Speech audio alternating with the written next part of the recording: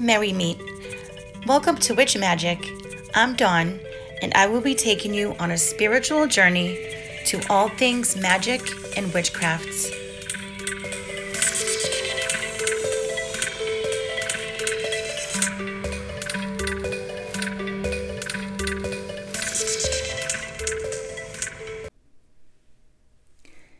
Hello everyone. Welcome back to another episode of Witch Magic. And if you are new here, welcome.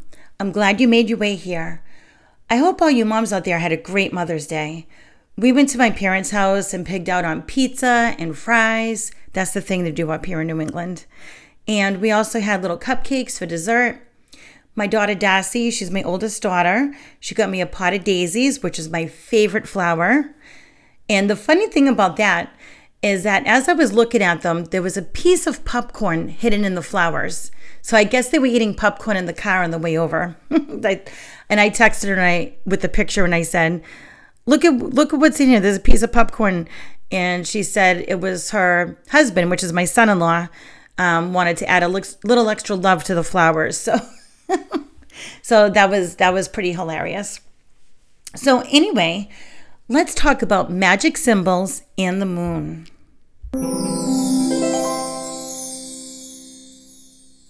There are many symbols associated with paganism and witchcraft. Many witches use some or all in their practice. You can use whichever ones you resonate with. Like I always say, it's your preference. So if you like some of them or all of them or one of them, that is absolutely up to you. And I just want to quote Dan Brown's book, The Da Vinci Code. And it says, symbols carry different meanings to different settings. So just think about that for a minute. I really love the Robert Langdon series. It was The Da Vinci Code, Angels and Demons, The Lost Symbol, and I think there was another one called Inferno. I don't know if I read that one or if I'd even seen that movie, but anyway, the main character, Robert Langdon, who's played by Tom Hanks in the movie, is a symbologist. So I thought that was really interesting. And I think that's one of the reasons why that I love those books, because I just love all the symbology with it.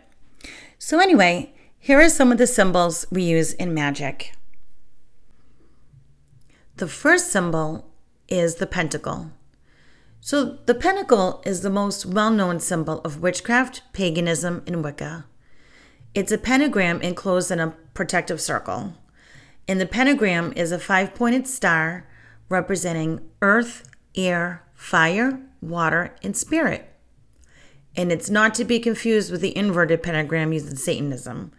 Satanics use inverted religious symbols, such as crosses and pentagrams, to indicate their beliefs.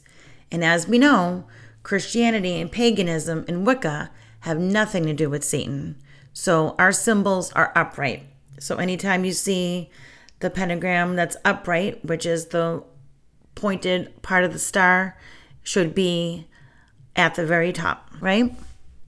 The next symbol is the triquetra, also known as the Trinity knot. And this is a triangular figure composed of 3 interlaced arcs. And I actually have a tattoo on my right arm.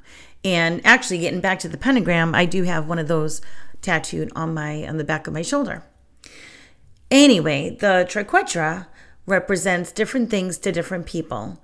So in Christianity, it means the Father, Son, and the Holy Ghost. So most pagans, including myself, know it as the maiden, mother, and crone. And some people also think of it as beginning, middle, and end, past, present, and future, body, mind, and soul, and really anything else that comes together as a whole. The next symbol is the triple moon or triple goddess. And that is definitely a symbol associated with the maiden, mother, and crone, like I just mentioned. It's also associated with the female menstrual cycle. So the 3 moons indicate the 3 main stages of the moon: waxing, waning, and full. And the full one is in the middle, of course. And it symbolizes the endless cycle of birth, life, death, and rebirth. The horn god symbol is a circle with a sideways crescent on top, facing upwards. So it looks like a partial sideways view of the triple goddess. The symbol indicates strong will and virility. Cernunnos is viewed as the male counterpart to the triple goddess, and he is represented in many forms, such as the sacrifice god and the god of vegetation. The Ankh is an Egyptian symbol that pagans take to mean the gift of life after death. It's in the shape of a cross, but with a loop at the top. It actually, to me, looks like a little key. The pharaohs had these symbols on their tombs indicating a new life. The seven-pointed star, also known as a heptagram, is a symbol related to the Fae, and it's also known to represent the days of the week and the seven chakras. Yin and yang, that circle with white on one side, black on the other, that represents death and rebirth, dark and light, good and bad, etc. It's the balance of everything. It is a Chinese philosophy, also known as the Taiji. Yin is the dark, is on the right side, and yang, the light color, is on the left. Some people use different colors, but one color on one side and one on the other. And usually you're going to use a dark light on one side and the light color on the other side. But the official yin and yang is the black and white. So the sun wheel is a symbol with an 8-armed cross inside a circle. It depicts the wheel of the year that goes around and around, marking the 8 Sabbats and continuity. And there are other names for it, such as Pagan Cross, the Sun Cross, Solar Cross, and Odin's Cross. Now, if you remember when I talked about divination and we were talking about the runes, I did mention Odin. So that was back a couple of episodes ago, I think. So the next symbol that I'm going to talk about is the Om symbol. And that is a Hindu symbol that marks the sound of vibration in the universe. It's composed of 3 sounds, A, U, M, which represent important triads such as earth, atmosphere, and heaven, thought, speech, and action, and the 3 qualities of matter, which is goodness, passion, and darkness. So that's what we chant during meditation to ground us, and it can also heighten energy. So it sounds like this, Om. You just keep chanting that over and over again until you feel grounded and you feel yourself relaxing into that meditation. And we'll go over some meditation again later in another episode, so keep a lookout for that. So the Om also represents the 4 states of human existence, which is waking consciousness, deep sleep, dream state, and enlightened consciousness. And it's also a symbol of blessings and good beginnings. Sigils. So here is the definition of sigil in the Merriam-Webster Dictionary. A sign, word, or device held to have occult power in astrology or magic. So the word sigil comes from words such as sign, signal, and signet. There are a variety of ways to create sigils, as well as different intentions for them. You can carve them into your candles or make a sign for your home for protection. They are also used for summoning. You can see sample sigils in books and online, but you can also create your own. Just make your intention of it known. When you create your own sigil, you can start with the name or sentence and combine the letters with one flow of the pen. And we will work on that on the Facebook group, so watch out for that. You could create the flow of letters into your favorite shape, such as a star or a heart. And I'm sure it will take you several tries to get the right feel for it. So those are some of the symbols that we use in magic.